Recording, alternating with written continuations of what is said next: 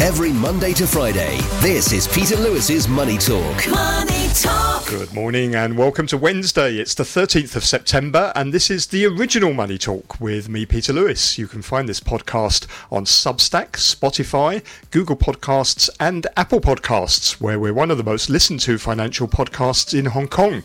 This podcast is sponsored by Surfing Group, which is headquartered in Singapore and offers online financial services to 30 million customers across 10 countries. In today's business and finance headlines, Apple has unveiled the iPhone 15 at its latest product launch earlier today as it closes in on Samsung as the world's largest handset maker. The company announced the iPhone 15 and iPhone 15 Plus starting at $799. It also unveiled the iPhone 15 Pro and Pro Max starting at $999. Apple confirmed its new iPhone will not feature its proprietary Lightning charging port after the EU forced it into the change. The tech giant said that the iPhone 15 would use a USB-C cable as the universally accepted standard. Country Garden creditors voted to extend repayments on 6 onshore bonds worth 10.8 billion yuan, that's about $1.5 billion, by 3 years. Creditors approved extending 6 out of the 8 bonds, while the other 2 bonds saw voting delayed. The firm has so far avoided defaulting, but recently warned it still could after posting a record first half loss of almost $7 billion. The latest Bank of America Fund Manager survey has shown a dramatic shift out of emerging market stocks and into the US. The closely watched survey reported that investors view the Chinese property sector as the biggest threat to the stability of the global economy. The Bank of America survey suggests that investors are positioning for further pain for China's stock market. Just over a fifth of managers surveyed said they thought shorting Chinese equities was the most crowded trade in financial markets. Consumer price inflation in India has slowed more than expected, easing to 6.8% in August from 7.4% in July and below market forecasts of 7%. Food inflation fell to 9.9% from 11.5%. Despite the slowdown in August, inflation stayed above the central bank's target of 2 to 6% for a second month.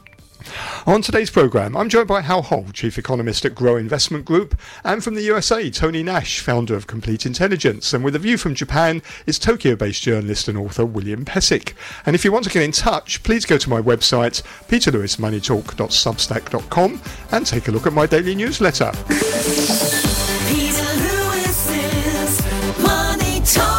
On Wall Street Tuesday, tech stocks came under pressure as shares of Apple and Oracle fell, dragging the Nasdaq Composite Index lower for the first day in 3. The Nasdaq slid 1.1% to 13,774. The S&P 500 dropped 0.6% to 4,462. Meanwhile, the Dow declined 18 points, or 0.1%, to 34,646. All 7 of the so-called Magnificent 7 tech stocks retreated on Tuesday, led by Tesla, which sank 2.2%. Shares of Apple fell 1.7% after the company unveiled 4 new iPhone models and 2 updated watches on Tuesday. Investors were disappointed in the incremental nature of the upgrades and lack of surprises. Oracle tumbled 13.5%, their worst day since 2002, after the software group on Monday reported slowing cloud sales growth, lower than expected quarterly revenue, and weaker than projected forecasts for its next quarter. Chinese stocks were lower ahead of key economic activity data from the mainland on Friday. The Hang Seng Index fell 71 points, or 0.4% to 18,026, having been down as much as 1% earlier in the session. It was the 5th day of losses for the city's benchmark index, losing 4.3% over the period. The tech index was down 0.5%. JD.com sank 0.7% to a new record low of 124 Hong Kong dollars and 70 cents. On the mainland, the Shanghai Composite Index was 0.2% lower at 3,137. Shares of real estate developer Country Garden climbed 3.9%. This came after creditors voted to extend repayments on 6 onshore bonds. And futures markets are pointing to a rise at the open for the Hang Seng of about 0.8% or 150 points or so. And you can get more details on the latest market movements in my daily newsletter, which you'll find at peterlewismoneytalk.substack.com. Every Monday to Friday, this is Peter Lewis's Money Talk. Peter Lewis's Money And on this Wednesday morning, let's welcome our guests. We have with us, first of all, Hao Hong, who is Chief Economist at Grow Investment Group. Morning to you, Hao. Morning, Peter. And over in Houston, Texas, in the USA, we find Tony Nash, who is the founder of Complete Intelligence. Good evening to you, Tony. Hi, Peter. Good evening. Now, the latest Bank of America Fund Manager survey has shown a dramatic shift out of emerging market stocks and into the US. The closely watched survey, which polls 258 money managers with $678 billion in assets under management, reported that investors view the Chinese property sector as the biggest threat to the stability of the global economy. In the September monthly poll, a third of fund managers named Chinese commercial real estate as the most likely source of a systemic credit event, with a proportion more than doubling since last month to eclipse concerns over US commercial property. And China's stock market, the Bank of America survey suggests that investors are positioning for further pain for China's stock market. Just over a fifth of managers surveyed said they thought Chinese equities was the most crowded trade in financial markets. And how, I'm wondering, what do you make of that? Do you agree? Do you think Chinese equities are due for further pain? And is the property sector in China the biggest threat, the systemic threat to the global economy? Yeah, I'm not surprised by the negative sentiment towards the Chinese market. I mean, after all, it's the worst performing market in the world this year, and I think Hong Kong market also share the thing as well. So I think that's a result, because price momentum is an indication of how negative the sentiment has been. So the result from this survey shouldn't surprise anybody. I think going forward, because as you can see, there's heaps of policies coming out for the property sector, trying to shore up confidence in Chinese property. And I think initially for the first week, we did see sales volume and also home inspection volume gone up for a few days, but then fade really, really fast. So it remains to be seen, so now many cities are moving to remove all the restrictions on house purchase, trying to, make it easier and more affordable for people to buy houses. So, this kind of policy is rather dramatic. It probably has only been attempted twice or three times in the past. And in 2008, it produced a really good result. And again, in 2016. So it remains to be seen, whether, once you remove all the restrictions, whether people will come back to the housing market. Is there a disconnect, Hal, between foreign investors and local investors in the mainland? We know that foreigners are very negative on the market. They've been big sellers. They're very underweight. But nevertheless, at the end of the day, they're only a small proportion of the turnover on Chinese exchanges, aren't they? But are local investors more positive? No. Unfortunately, they are just as pessimistic as foreign investors. Well, reason being, nobody's making any money from the market this year, right? So it makes it really difficult. And also now there's a new force in town, the quantitative funds. Quantitative funds, trade high frequency trades, and they use quantitative methods to sort of reap the benefits from many other traders who are not equipped with the latest computer equipment.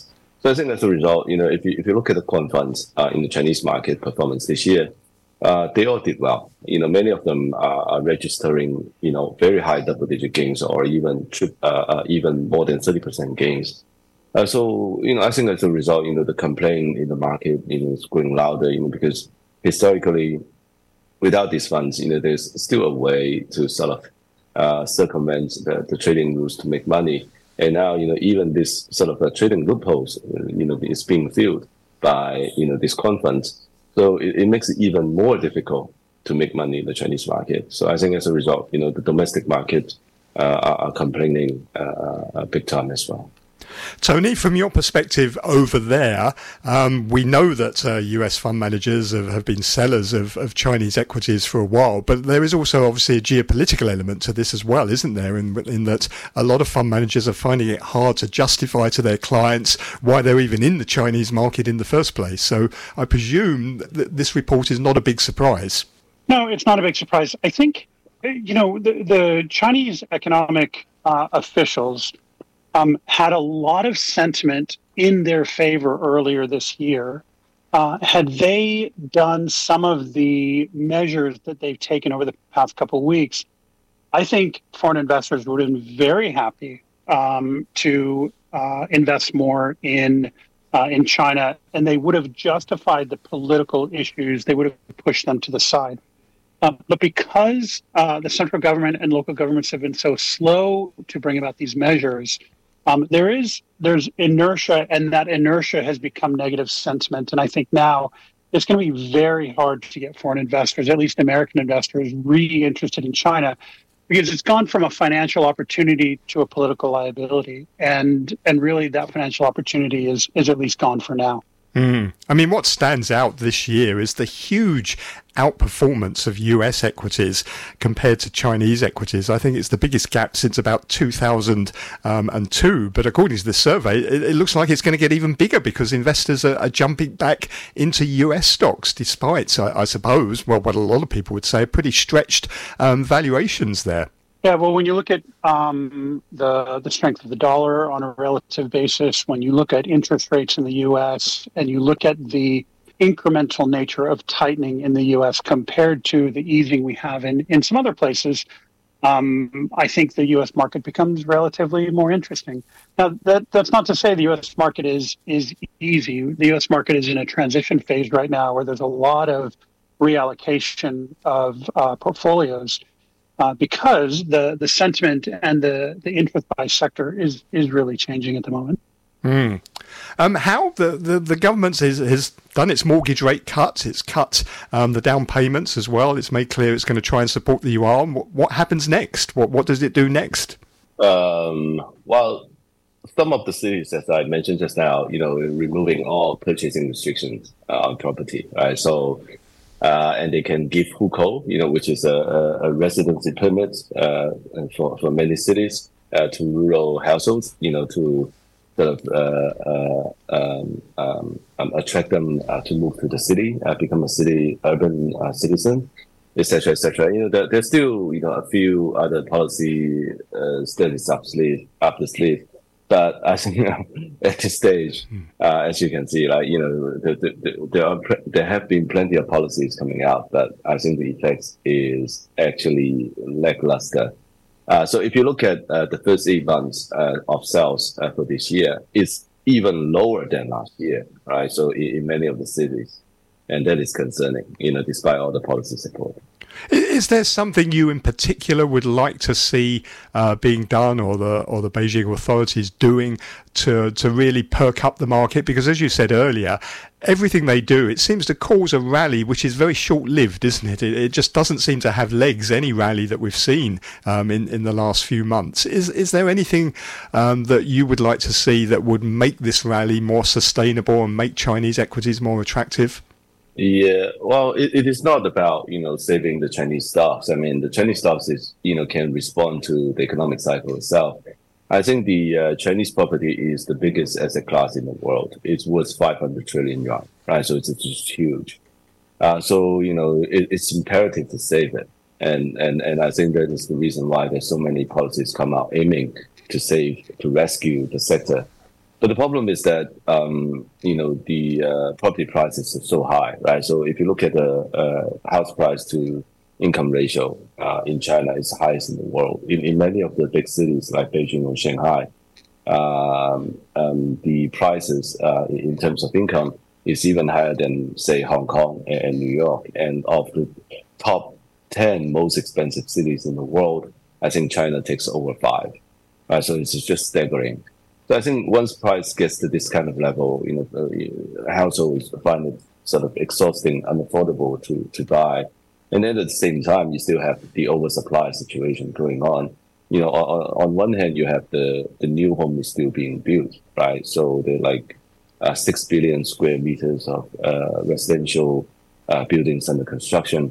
And then at the same time, because the price is so high, the government is trying to shore up confidence to attract people back to the property market. The second-hand listing this year has, exploded basically, right? So, as the policy come out, there are more and more secondary listings coming to the market. And even to clear this kind of inventory takes close to 2 years at the current speed. So on one hand, you have a very expensive, restrictively expensive property sector, and then on the other hand, you have an oversupply situation. And I think that's the reason why the market failed to respond to policy initiatives. Tony, from over there, do you see the Chinese housing market as being the biggest threat to the global economy, or the biggest maybe systemic credit event here? Is that what we're heading to? Chinese real estate, U.S. commercial real estate are the two main credit events that are yet to happen. And when they do happen, it's going to be painful. They're both going to be painful for everybody. And I think once one happens, the other will happen. There is only so much governments and local officials can do, whether it's in the U.S. or in China, to keep markets from clearing. So, the problem that we have in the U.S. with commercial real estate is we have commercial properties that are marked to a level that's higher to market. They're valued at a level that's higher to market. In China, you have properties that are, markets can't clear, so they're marked to a value that's higher than market. And so there are a number of other dependencies, the solvency of banks and other things that are linked to the valuations of those assets. And once that happens, it cascades through the economy, and it's going to hurt. Is it going to be a black swan event in the sense that people just aren't really prepared for this, or is there a growing awareness in the US about the risks from the property sector, both maybe in the US, but I can imagine most people are not particularly aware of what's going on in the Chinese property sector? Well, I think both governments are trying to slow the event down. They know it's going to happen, but they're trying to slow it down through. In the U.S., with the regional banks, we had the BTFP, which was from the federal government, which is a funding program for regional banks, because a lot of the issues with regional banks have to do with commercial real estate. In China, they're doing similar programs to slow the markets down so that we don't see things bottom too quickly. Things will bottom, but we need to slow down that deceleration of those prices so that somehow, we can make it up. So everyone knows there are going to be credit events, very large credit events. But whether it's the monetary officials or other governing officials, they're just trying to slow this down so that it doesn't disrupt things too abruptly. I'm wondering what could be the trigger that actually makes it a global credit event. I suppose maybe in China it could be the bankruptcy of a very large Chinese property developer. We know Country Garden is struggling to stay afloat. What about in the US? What could be the trigger for this event? It could be. It could be the bankruptcy of a large commercial real estate. It could be ongoing bankruptcies of regional banks, because in the U.S., a lot of the financing of commercial real estate is from these regional banks. So it could be more of those regional banks blowing up. It could be even highly urbanized cities in the U.S. potentially going bankrupt because they don't get the taxes from those commercial real estate buildings. So there could be a number of things that could happen as a result of commercial real estate in the U.S. So, it's unlikely to be something that we can name. It'll likely come from something unexpected that will eventually cascade into the broader market.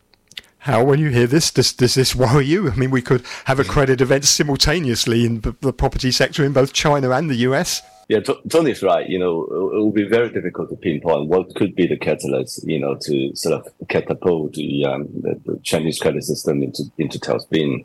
And also, as you can see, Country Garden, seems to be able to extend, its credit terms and also, pay back the creditors on time in recent months, despite 2.4 trillion yuan worth of loan that is on the balance sheet.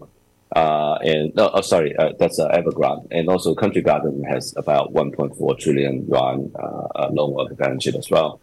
So, and just imagine, right? So these are just two developers, even though they are the largest developers, in China and probably in the world. But, if you look at, there are like hundreds, like at least 100 very significant large property developers in the world, and they all have similar sort of financing structure. So just imagine that.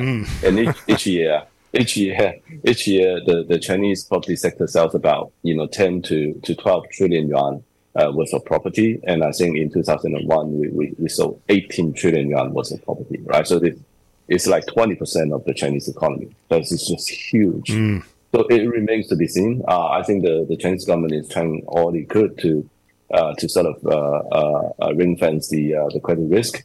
And also, we did have a credit event 2 years ago, which is the Haihang, the Hainan Air. So it has about 2 trillion yuan worth of loan on its balance sheet, and the government was able to restructure that. But I think this time around, because the entire sector is in trouble, so I think the magnitude of credit risk that we are talking about, has increased exponentially.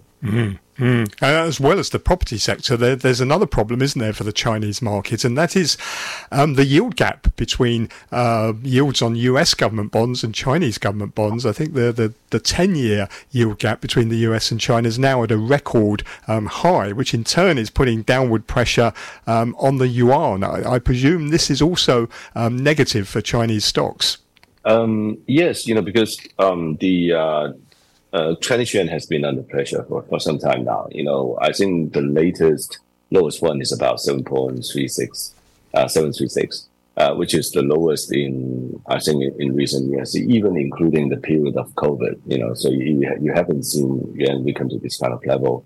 So firstly, it's an indication of how large the yield gap is, and then secondly, it's an indication of how pessimistic the market has been towards China. But I think having said all that, though, if you look at how the Chinese currency cycle runs, and also with all the stimulus policy coming out, the Chinese yuan's real effective exchange rate is around a cyclical bottom, right? So I'm saying, the level between 7.3 and 7.4 is actually, from a cyclical point of view, it's actually a cycle low for the yuan. So, if it is the bottom of the cycle, then it means that, policy has to become sort of effective, to ring fence the property sector's risk, and also, help the Chinese economy get back to its solid footing. So it remains to be seen once again. But I think, 7.3 and 7.4, could be the lowest point at this cycle for the real effective exchange rate. Tony, this is obviously what's going on here with the yuan and with these spreads is very much down to the Fed as well, isn't it? It's not just a Chinese issue. We've got the important consumer price inflation data coming out tonight, which might tell us a bit more. Yeah, I think when we look at the Chinese yuan, I think our expectations are that yuan is going to hit about 7.5 in December, January. And I know that sounds extreme, but short of any major policy changes, we could be headed toward a bit more devalued than people are comfortable with right now. But the yield gap, as you mentioned, is so extreme right now. And if the Fed raises any time between now and the end of the year, they'll drain even more money out of the Chinese economy and out of emerging markets. So it becomes even more difficult. So that CPI print that you're talking about, I wouldn't be surprised if it comes in, we'll say, an acceptable level, and the Fed takes a breather this month and just waits until the September data that comes out in October. So I think there's so much pressure on the Fed right now to just take it easy so that some things can stabilize, that I think the CPI data will come in an acceptable boundary, and the Fed will be really pushed to keep it stable this month.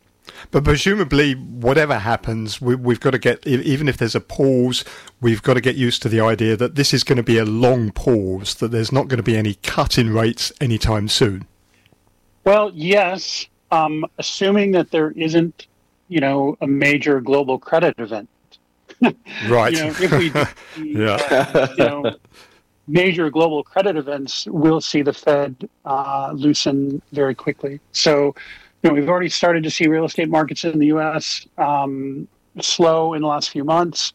And, that's okay for now. But if we see major credit events in both China and the U.S., we could definitely see the Fed do even intermediate rate cuts if it's extreme.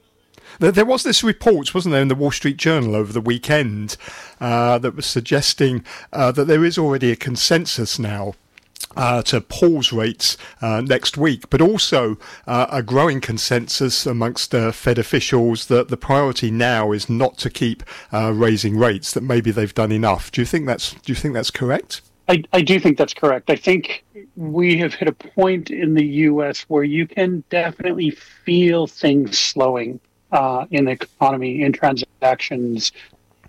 People feel very financially stressed right now, probably more so than you'll see in surveys. So I think if the Fed were to continue to raise, it would be they'd be in a very difficult position, not just in markets, but also politically. Going into an election year, to have people as financially stressed as they are going into an election year could be an untenable position for the Fed. It makes it seem, Howard, doesn't it, that there is a symbiotic relationship between China and the US at the moment. What the Fed does is clearly impacting Chinese markets and the economy, and at the same time, if we get this credit event or worsening situation in the property market, that could be the issue that causes rates to start being cut. Yeah, well, I think the market is quite hawkish, towards, what the Fed is going to do, once the CPI figure come out. And I think the market is tilted towards a higher CPI than expected. But, for the Fed to move, for the Fed to change its decision criteria just based on one CPI data, and also just because, CPI, is, sort of meeting expectation, it doesn't mean that the Fed has to change its decision criteria. So, I'm with Tony here. The Fed is ready to move to rescue if there's a credit risk, global credit risk event happening. I think for China, because the Fed is still maintaining its posture, and also given the weakness in domestic property market, it actually limits the PBOC's policy choice, towards how to rescue the domestic market. But having said all that, what we're seeing, in the global picture, the monetary policy is that China has no choice but to ease. I think the Fed is towards the end of its hiking cycle, and I think the BOJ is probably the biggest uncertainty here, in the sense that it has to defend its YCC, its policy intent. But then at the same time, it seems to many people in the market that the BOJ is losing control of the yen, and also losing control on the long end of the JGB. So I think, actually, out of all the central banks in the world, the BOJ could be the most volatile factor to watch out for. Okay, well, there's some interesting comments from Governor Ueda over the weekend about maybe slowly exiting this ultra-loose monetary policy. Let me ask you about the Chinese economy, Hal, before we finish. We had data that showed credit expanded more than expected. Also, we've had the inflation data, which shows consumer prices at least creeping out of deflation. We've got more data coming on Friday in terms of retail sales, industrial production, and the like. Do you get any sense from the recent data that maybe the Chinese economy now is turning a corner? One data point doesn't make the point, but I think the August data is indeed, better than expected. I think, because the interest rate is so low now, right? So there's, there has to be incentive for people to, at least refinance or borrow to expand their businesses. So, we need a few more data points to sort of confirm this. And also in terms of retail sales, if you travel domestically in China, like I did in recent months, you actually notice that the Chinese economy is not as badly performing as the economic data is telling us. So everywhere I go, hotels are fully booked. Train tickets are very difficult to find, and the planes are flying at full capacity. Right, it's just staggering. So it's a very complete different picture from what the retail sales number is telling us, and which is sort of understandable, because the retail sales number doesn't include a lot of services that the Chinese consumer is enjoying. So I think as a result, there's a split between the reality and also, the what the data is telling us. Okay, Tony, final comments from you. I want to switch topics a little bit, talk about the G20 that was concluded in India over the weekend. From a US perspective, how do you see the G20 summit? Did anything concrete, anything useful come out of it? I mean, I don't really see a lot coming out of G20 summits generally. I do think that it was India's moment to shine. I think Prime Minister Modi did a pretty amazing job holding things together and coming to agreement on their statement on Ukraine and other things, and also inviting the African Union to join the G20. I think these were some really interesting moves that he oversaw and things that he intentionally wanted to get through, especially around Africa. I mean, it was a bit of a diplomatic coup, wasn't it, really, for India and for India's diplomacy, that it managed to actually get that agreement at all. So I suppose from India's perspective, it was a big success. Yeah, absolutely. And I think, some of the statements that were made around Ukraine and Russia, I think for India to be agreeing with those statements was really a coup for the US and Europe, to get India to agree to those statements that were, critical of Russia, since Russia is such a longstanding ally of India. So, I think, we are seeing we're seeing the U.S. particularly really focus on India as maybe not necessarily the closest of allies, but a closer ally than they've traditionally been. And, all of this is about power playing in Europe, right? And so Modi knows what's happening on all sides as well. He's a very deft leader. And so it's really India's moment to shine. And I think they're being very smart about how they're taking advantage of power politics in Asia and their relationships with the West. I mean, Narendra Modi is the world leader, isn't he, at playing both sides off against each other and sitting in the middle and getting the benefit of it all. Yes, he is, absolutely. And India has traditionally played all sides against, not all, but many sides against each other for a long time to optimize their outcome. But Modi is very much a master of that. And what about Vietnam? President Biden went off to Vietnam after the summit. Is that becoming a more important relationship for the US? Yeah, it is for a number of reasons. Obviously, as say American companies relocate some of their manufacturing to other places, they're looking to Vietnam and Mexico and a few other places. But also from a Chinese perspective, if you look kind of eastward and you see Korea, then Japan, then Taiwan and Philippines, and now Vietnam as a U.S. ally, it really starts to make a mark after a while that these countries really are allied with the U.S. and they're not necessarily allied with you. So I would expect China to really change some of their diplomatic tones with some of their neighbors to try to build relationships. They'll, of course, start with Vietnam because they do have a good relationship. But I would expect them to soften. I mean, they've really softened from the wolf warrior position of, say, a year ago to where they are now. And I would expect China to soften a bit more for its Asian neighbors. Howard, just very quickly from you on this, I mean, it doesn't change the fact, does it, that Vietnam is still pretty close to China and very dependent. Its economy is also very dependent upon China. Yeah, well, I think the Vietnamese is sort of doing very well. It's sort of like China back in the 90s, right? 30 years ago, the whole country is very focused on economic development.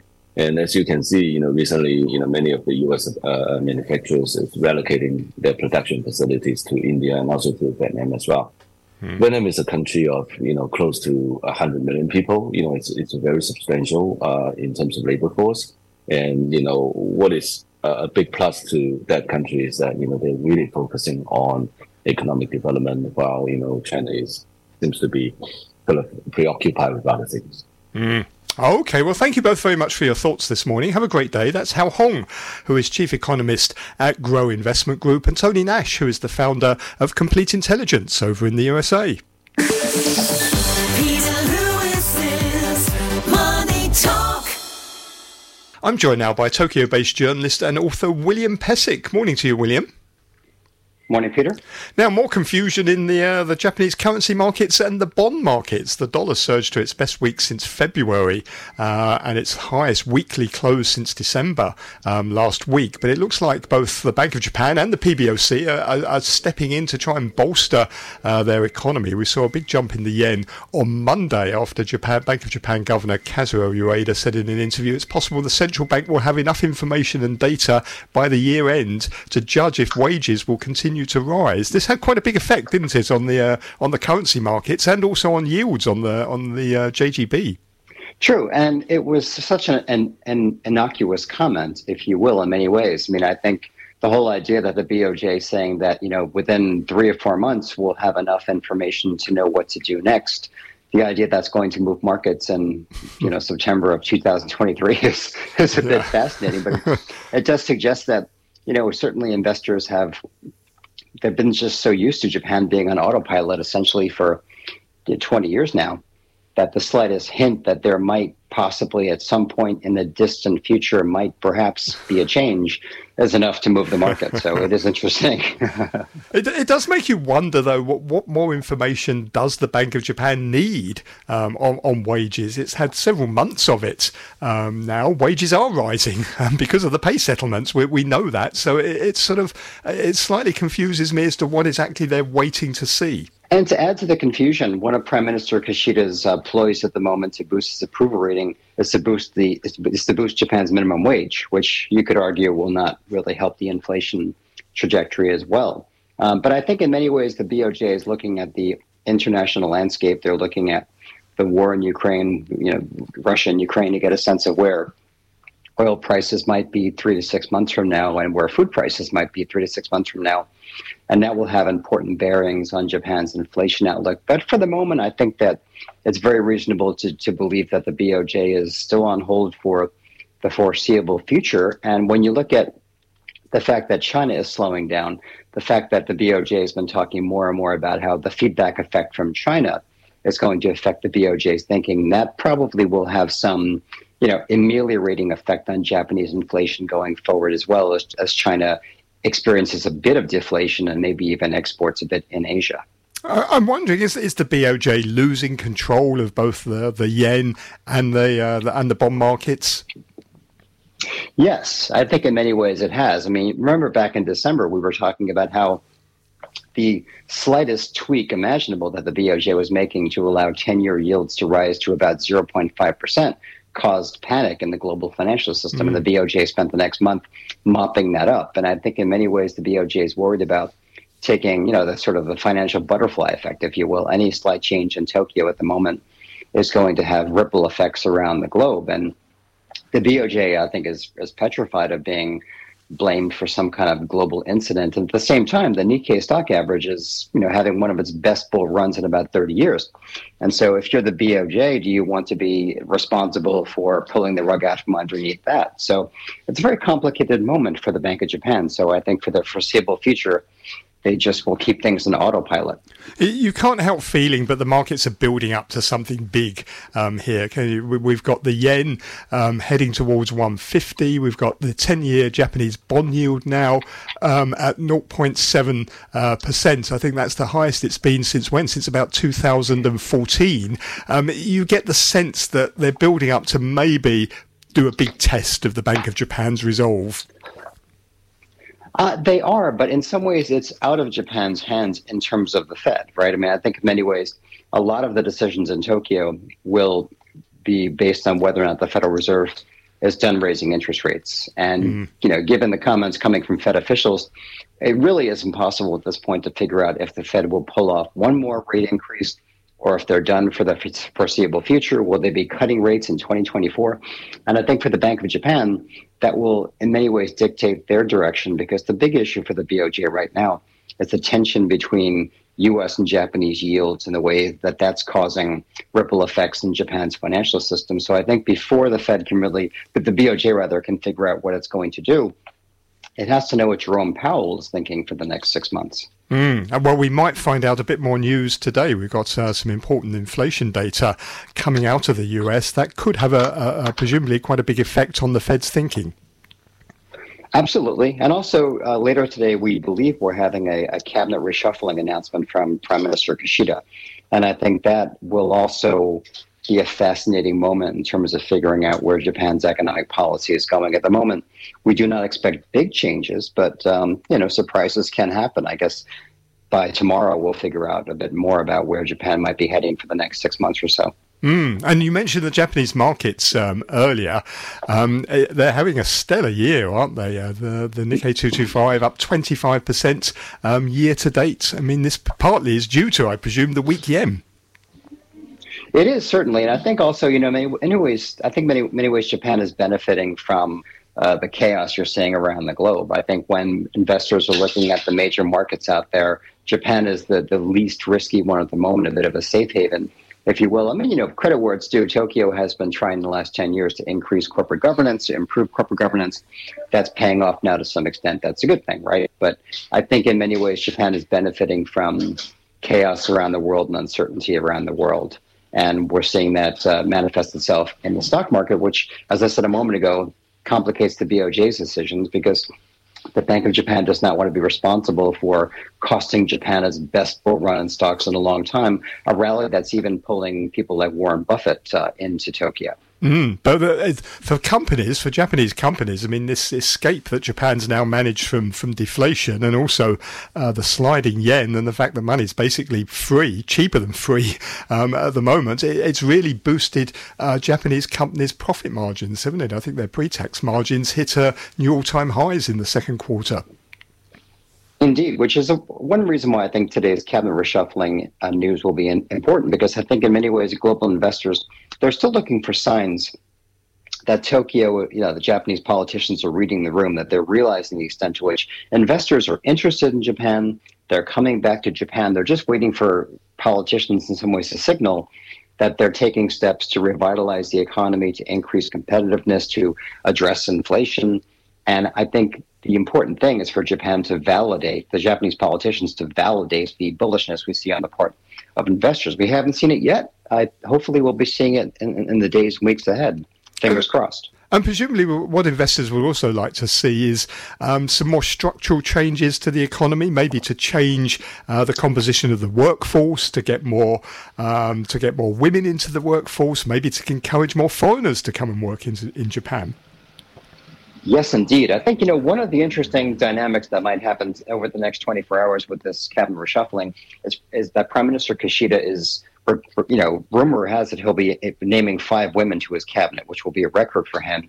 So perhaps it is a sign that finally, this government realizes the importance of gender equality and taking steps in that direction. So that is something that could give investors a sense that things in Japan are perhaps moving in a better direction going forward. But again, we'll see how it goes. And presumably that'll be a big signal to companies as well, to also think about the compositions of their boards, which have, the big companies, very, very few board members are women. Indeed. But I think in many ways what we also need from Japan is policy shifts, right? I think in many ways there's been a lot of rhetoric and a lot of, in many ways encouraging companies to diversify and to increase their female board ratios, and that's great. But we probably need a lot more in terms of policy steps to incentivize companies to do that. If not actual quotas, then tax incentives, or basically giving companies that have a better breakdown of a better ratio of female management, more advantageous access to government contracts, perhaps. There are things that Japan could be doing to accelerate this trend towards female empowerment. And as its economy improves, is Japan making bigger strides on the global stage as well? We've just seen Fumio Kishida come back from the G20 summit in New Delhi, which was really dominated, wasn't it, by India and the US, and also by the absence of President Xi Jinping. We didn't hear an awful lot about Japan's position at the summit and what Fumio Kishida was saying, but what did they get out of the G20? Well, I think the absence of Xi Jinping in India actually played into Japan's hands to some extent. I mean, I think it gave Prime Minister Kishida and U.S. President Joe Biden a chance to sort of hold court, if you will, at the G20 without China's leader being there. And if you look at some of the comments that we saw from Biden, from Kishida, about the Chinese economy, it did give them a chance to fill that void to some extent. But, I think in many ways, Prime Minister Kishida really is very super focused on domestic concerns. His approval rating is quite low, and I think in many ways his efforts for the next year or two, assuming he stays in power, will be focusing on boosting wages and containing inflation. So domestic. Okay. Well, William, always good to talk to you. Thank you very much indeed. Thanks, Peter. That's Tokyo-based journalist and author William Pesek. You're listening to Peter Lewis's Money Talk. Money Talk. Thank you very much for listening this morning. Don't forget to take a look at my daily newsletter, which is at peterlewismoneytalk.substack.com. I'll have more business and finance updates for you tomorrow. Joining me to discuss them are Andrew Ferris, the CEO of Econosis Advisory, and James Wong, Chief Executive Officer at Cathasia Securities. Also with me to discuss climate change and the impact on Hong Kong is Lawrence Yu, Executive Director at Civic Exchange. Please join me again tomorrow. Money Talk.